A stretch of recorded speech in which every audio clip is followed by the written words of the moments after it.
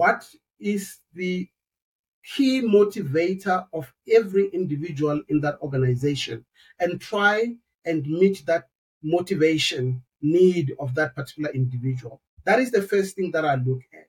I actually know each team member, including our cleaner. I know her. I understand where she comes from.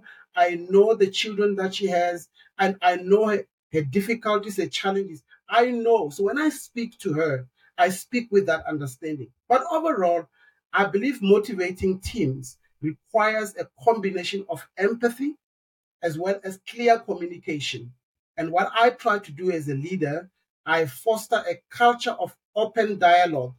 My door, when we're in the office, is always open. You do not need to go through my PA to come and talk to me. You literally can. I also have a glass door, so everyone can see what I'm doing behind the desk every time. And I sit in the middle of my team, so everyone has got access to me, and they pass via my office anytime, and they say hello.